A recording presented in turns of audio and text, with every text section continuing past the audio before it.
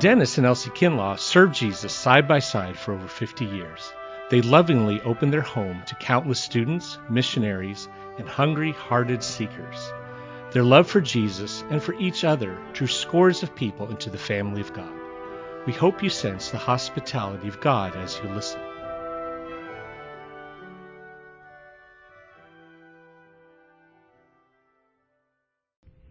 Our scripture today, there are 4 scriptures I would like to read. And I would appreciate it if you would look at them, because they really are what I think we need to hear today and what I would like to say. I wish I could say it as well. The first of these scriptures is from Exodus chapter 23. God has brought Israel out of Egypt and brought them to Sinai and has entered into a covenant with them. They are His people.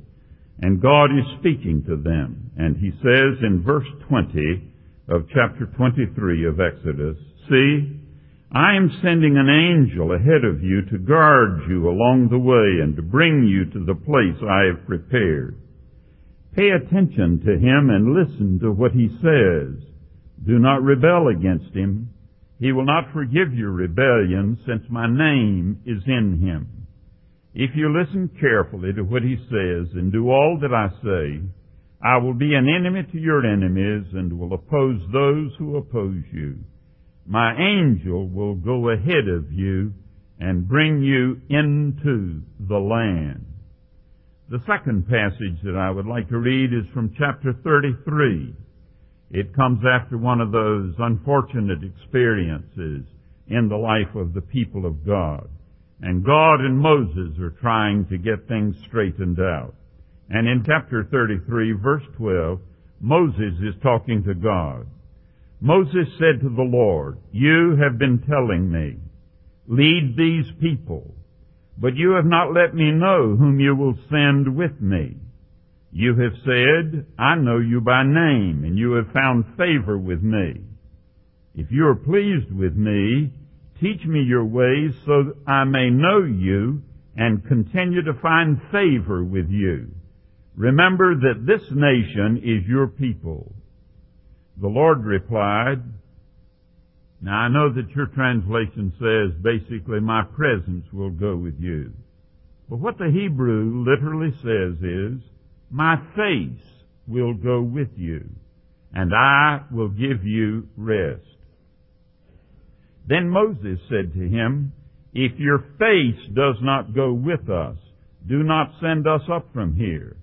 How will anyone know that you are pleased with me and with your people unless you go with us? What else will distinguish me and your people from all the other people on the face of the earth?" The third passage is in the prophecy of Ezekiel. And it comes at the end of that great chapter on the resurrection, the chapter of the dry bones that are where God puts the flesh back on them and resurrects them. And the closing 2 verses of that chapter, "My dwelling place will be with them. I will be their God, and they will be my people. Then the nations will know that I, the Lord, make Israel holy, when my sanctuary is among them." The last passage is from Jesus' high priestly prayer in the Gospel of John, chapter 17, as he comes to the close of that prayer, where he and his Father, he is concluding his business for his life here before the cross, before his death for us and for our redemption. Reading from verse 20. "My prayer is not for them alone. I pray also for those who will believe in me through their message, that all of them may be one. Father, just as you are in me and I am in you, may they also be in us, so that the world may believe that you have sent me. I have given them the glory that you gave me, that they may be one as we are one. I in them and you in me. May they be brought to complete unity to let the world know that you sent me and have loved them even as you have loved me. You see, the church is a witness to the world of what God is all about. I think that's the reason that in much of human history, Christian history, when people would build a church, they'd try to build a great steeple on it. And that steeple was so that all of the countryside around could see the steeple, and it was a symbol of the presence of God and what God had to say to them. Now, what is it that God has to say through the church to the world? One of the things that I think is very clear is that the church has to say to the world that God is a very social being, that He likes company, and He looks for fellowship, and He looks for it in humans just like you and me. There is something in His heart that He desires to know us and wants to be intimate and close to us. And the reason is not for what we can do for Him, but the astounding thing is He's the reverse of all that we naturally know about love, because He loves us not for what we can do for Him. He loves us for what He can do for us. And He wants to give Himself, His greatest gift, to us. Because you see, He is, as the Scripture says, holy love. But now there's a problem.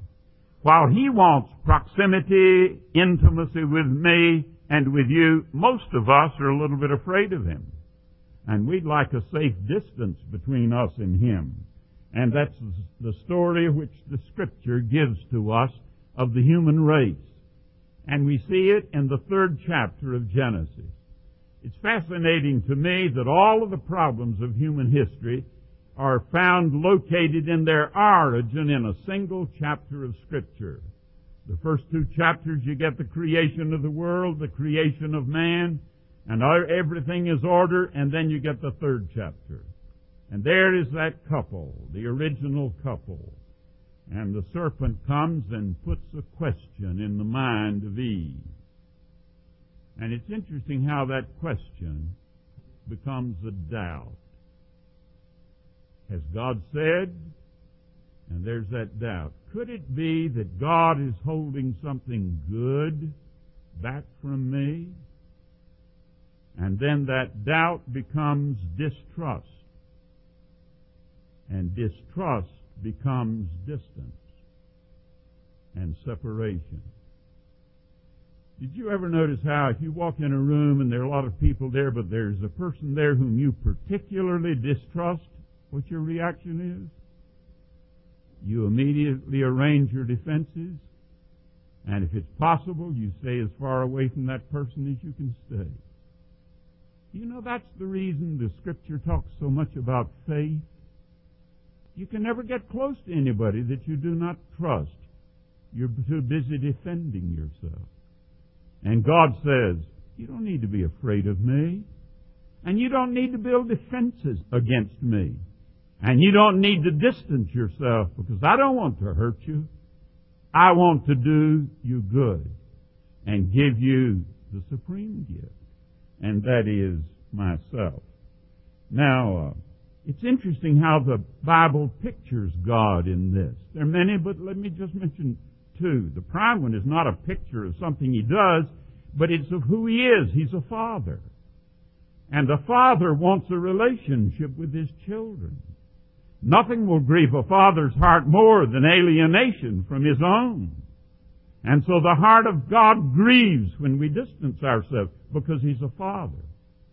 But you'll remember His Son is a shepherd. And He's that shepherd who goes after the lost sheep. And if you're lost today, He's going after you. There's not a soul in the world that's lost today that He is not seeking. Because that's the kind of God He is. He is a seeking God. And that's what the Bible gives us, the story of the search of God for man, for us. And it begins, you remember, He found a few individuals. He found an Enoch. And He walked with him. And He took him home without dying. There was Noah, and he walked with God. And then there was Abraham. And then you will remember Abraham became a family. Abraham and Isaac and Jacob. And Jacob, you will remember, had 12 sons, and now he had a family of families. And that family ends up in Egypt. And so God says to Moses, go tell Pharaoh to let my people go. But there's an interesting expression in that passage where God speaks to Moses about Israel and what he's to say to Pharaoh. What he actually says is, tell Pharaoh to let my firstborn son go. I missed that for a long time. The Hebrew word is Behor, and it means your firstborn son. And God is saying, Israel, this family of families, is my firstborn son. Now, why does he call Israel the firstborn son? Because that day when he sent Moses to Pharaoh, he was thinking about me. Because you see, I'm not a Hebrew. So I'm not one of the firstborn sons, but I come with the other born ones. Because God from the beginning had every person in existence in His world in mind, and He longed for a personal saving relationship with Him. And so He said to Israel, when He got them out of Egypt, He gave them the law, entered into a covenant with them like a marriage covenant. I'll be yours, you're to be mine. And then He said, I want to live with you, so build me a house. And so 15 of the most boring chapters in the Bible come next. And that's the construction of the tabernacle. But don't take them out of your Bible. They're powerful chapters, because what do they say? They say that God wants not only to live with us, but God wants to live with the center of us. Because God said to Moses, put 3 tribes over here, and 3 tribes over here, and 3 tribes there, and 3 tribes there, and put my house so I can dwell right in the middle of you, the center. Now that's what troubles us about God. He wants to get to the center of things. But you don't have to fear Him. He doesn't want to get there to hurt you. And you know He doesn't want to get there just so He'll get adulation out of you. And He doesn't want to get there just so He can keep you under His thumb and control you. You know why He wants to be the center? Because that's what He is. The early church in the first three or four centuries, the church fathers used the term for God, pege, Greek term, and what it was a well or a fountain out of which the water would come. And they said He is the source. God is the fountain from which all things come. And all of your life comes from Him. And He not only is the fountain, as Hebrews says, He is the sustainer. He upholds all things with the word of His power. You know, we really don't believe that. But you know, one day I was reading the crucifixion story, and I thought about that poor Roman soldier who had to drive the spikes into his hand. And so he drove that first spike into Jesus' hand as He lay there on the cross. And then He turned to pick up the second spike and the mallet to drive it through his second hand. And here's Jesus being crucified. And it dawned on me, Jesus was thinking, shall I give Him another breath? And shall I let the energy flow through that arm so He can, His body racked with excruciating, unbelievable pain. And He gives the Roman soldier the next breath. And He gives his arm the energy to drive the spike through. You see, that's who God is. He's the one from whom all things come. He's the source. He's the fount.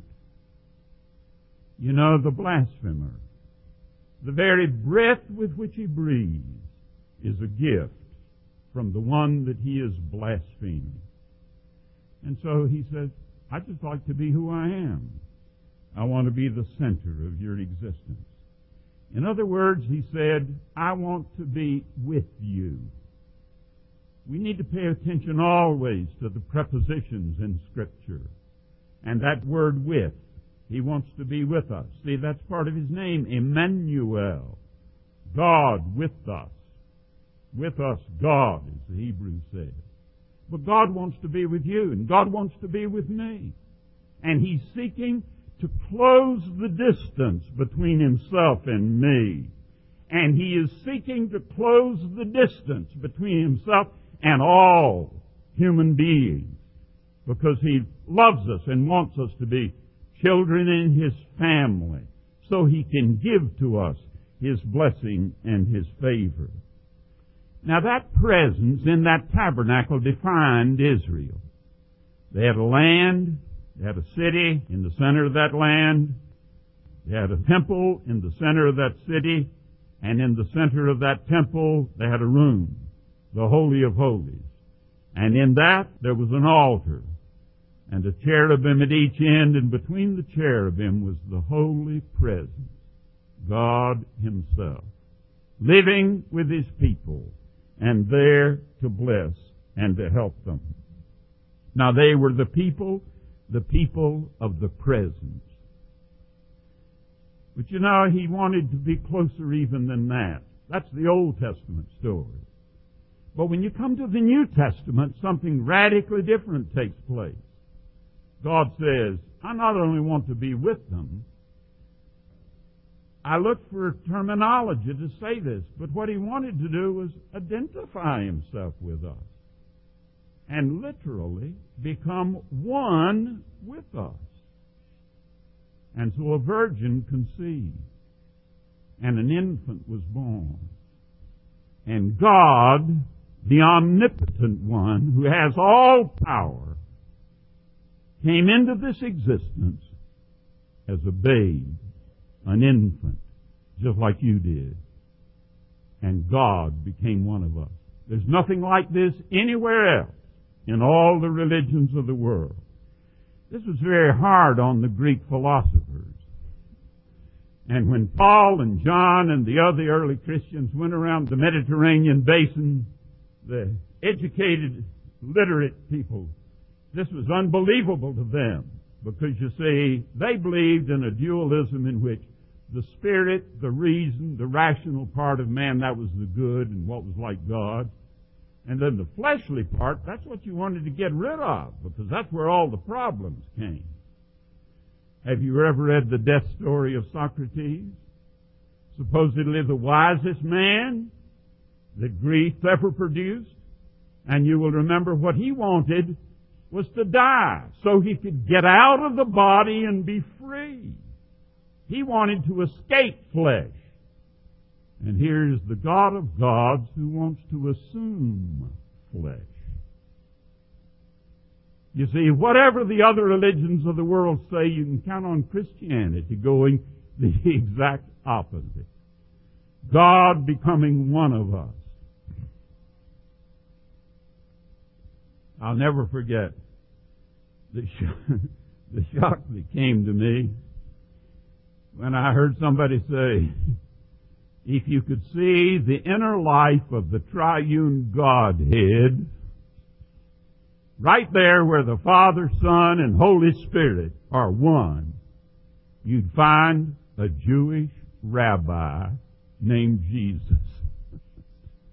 Because in the incarnation, God wedded Himself to the creation. God wedded Himself to us and became one of us. Now, why did He do that? I think He did it so that we could know something the Old Testament couldn't give us.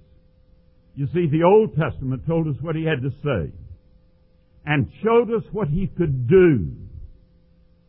But God said, I'd like for them to know who I am. It's wonderful that they hear what I have to say. And it's great that they've experienced what I can do. But I want them to know who I am. So I want them to see me, the face of God. John said, no man has seen God at any time, but the only begotten Son who is in and from the bosom of the Father, He has exegeted Him, declared Him, made Him manifest. And so, In Christ, we have a chance to see what there is to be seen of God. You know, there is a prominent Scottish theologian who now is in retirement, but he was the child of Scottish Presbyterian missionaries in China, so he grew up in Shanghai.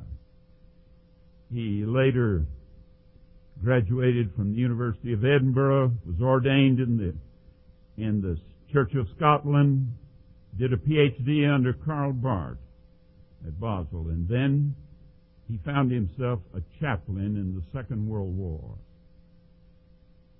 And one day, he said they were in the middle of a terrific battle, and he had a kid on his hands who was dying. He was a 19-year-old British boy. And he said, I knew he had only a few minutes to live.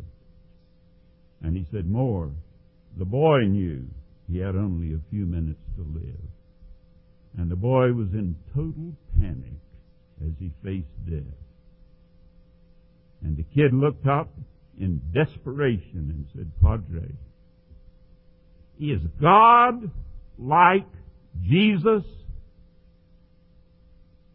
And Tom Torrance said, I found myself saying to the kid, son, you don't have to worry about any God lurking behind the back of Jesus.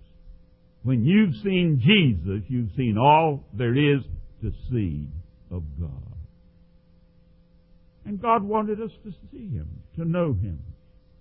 And that's what we have in Jesus Christ. But you know, there's an obverse of that I missed for a long time. He wanted to know us. And sitting on a throne in heaven, He couldn't know what you experience on Mondays and Saturdays and work days and tragic days.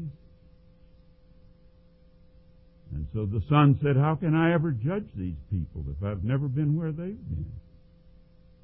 And you remember He'll be the judge.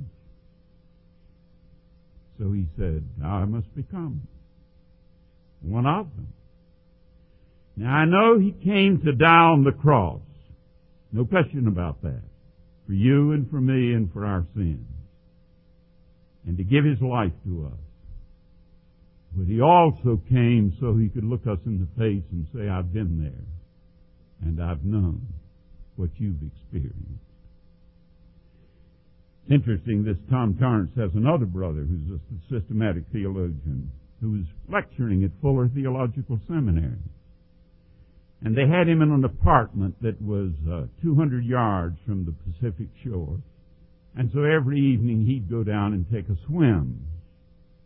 And so one night as he went down to swim, he bumped into an elderly gentleman who was going along, and they spoke. When James came back from his swimming, the elderly gentleman was coming back. And the gentleman said to him, Sir, who are you? And so James Torrance said, well, I am a Presbyterian clergyman, minister of the Church of Scotland. And I'm in this country on a lecture tour. And I'm lecturing here in Pasadena. The guy said, that's astounding. You know, my father was a Presbyterian clergyman. And I left the church. And I lost my faith. And now, my wife of 45 years is dying with cancer. And I have nothing to say to her. And I don't know how to pray. And when I pray, who would ever pay any attention to my prayer? Jim Torrance said, I looked at him and said, did you know that at the right hand of the Father in heaven right now, there's a man named Jesus who's experienced everything you're experiencing except sin. and he's telling the Father all about you and about your wife. And you should trust him. He said, we prayed together. He said, the next night when I came out to go swimming, there he stood. Said he looked at me and said, tell me more. Please, tell me more. I've been telling my wife all day what you told me last night. So he said, we talked and prayed together. Said the next night when I came out, there he was. And he said, would you ever go to visit my wife? And he said, why? Of course. So he said, I found myself in a hospital room with a very fragile lady dying with cancer. And he said, she looked up at me and said, tell me more of what my husband has told me. And I told her about Jesus, that God had become a person like us. He knows our sorrow. He knows our pain. He's been where we've been. And now he is at the right hand of the Father. And he told her how Jesus was talking to her. And he said, you know, he's taking your husband's prayers and your prayers, and he's translating them to the Father in heavenly language. Said a few weeks after that, he got a letter from the gentleman saying, how can I ever thank you? My wife died victorious in Christ, quote, safe in the arms of Jesus. How far will God go to close the distance between you and me and get us to the place where we will not fear him or run from him, but we will let him draw near to us and become that part of our lives that he wants to become? But the interesting thing is, it's better than that. He not only wants to be with us, wants to identify himself with us to where he is one of us, but there's a closer relationship. I'd hate to tell you how old I was before I saw this in Scripture. Do you remember when Paul was on the Damascus Road and he met Jesus, and Jesus said to him, why do you persecute me? And Saul said, I'm not persecuting you, I'm just killing Christians. And Jesus said, when you touch one of them, you've touched me. And then I read passages I just jumped over for years. When Jesus sent out the 12, he said, boys, it's not going to be easy, but I'm going with you. And if they receive you, they'll get me when they receive you. And if they get me, they get my Father. But if they reject you, they miss me, and when they miss me, they miss my Father. You know, that scared me. Me stand in his place? Me say to you, if you miss me, you've missed God? That's what he said to the 12, so I said, thank God I wasn't one of the 12. Don't have that monkey on my back. Then I read where he sent out the 70. And do you know he said the same thing to the 70? He said, if they hear you, they'll hear me, and if they hear me, they'll hear my Father. And if they don't listen to you, they're not listening to me and won't hear me, and they won't hear my Father.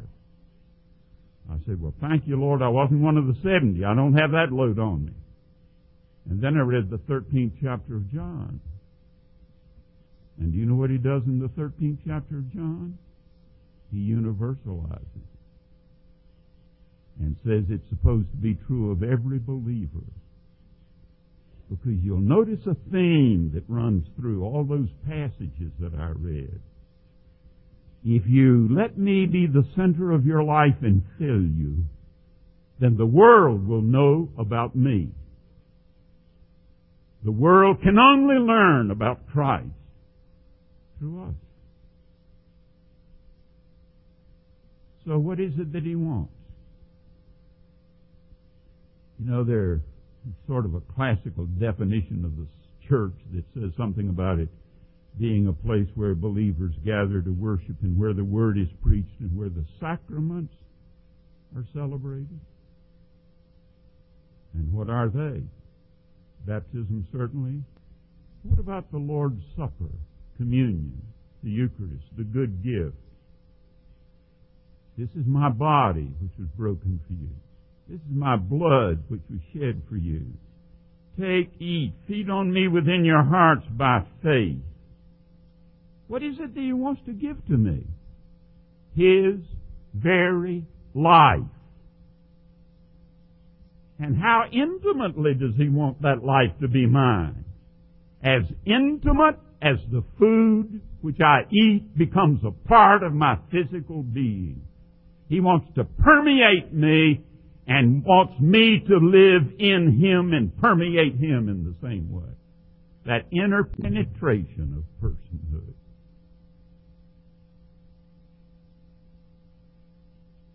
So He wants to be within me and me within Him to the extent that when we walk out in the world, He's there.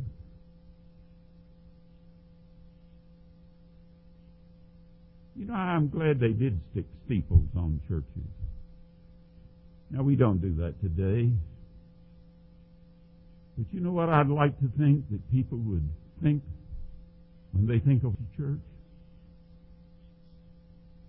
It's a place where there's a divine presence. And what is that presence? It's God who's seeking to close the distance between Himself and those that are so far from Him. What a privilege. What a privilege is ours. All grace. No human works anywhere in it. It's the permeating presence of Christ. But you have to be open to Him. And you have to say to Him, Lord, close the distance. Close the distance and enter into me. Enter into me like the wafer and the cup enters my body. Until we are an answer to that prayer the last hours before His arrest. When He said, Father, make them one, like we're one. Just as I'm in you and you're in me, let them be in us and us in them, in such a way that the world will know that you sent me. Is any distance inside you today that needs to be closed?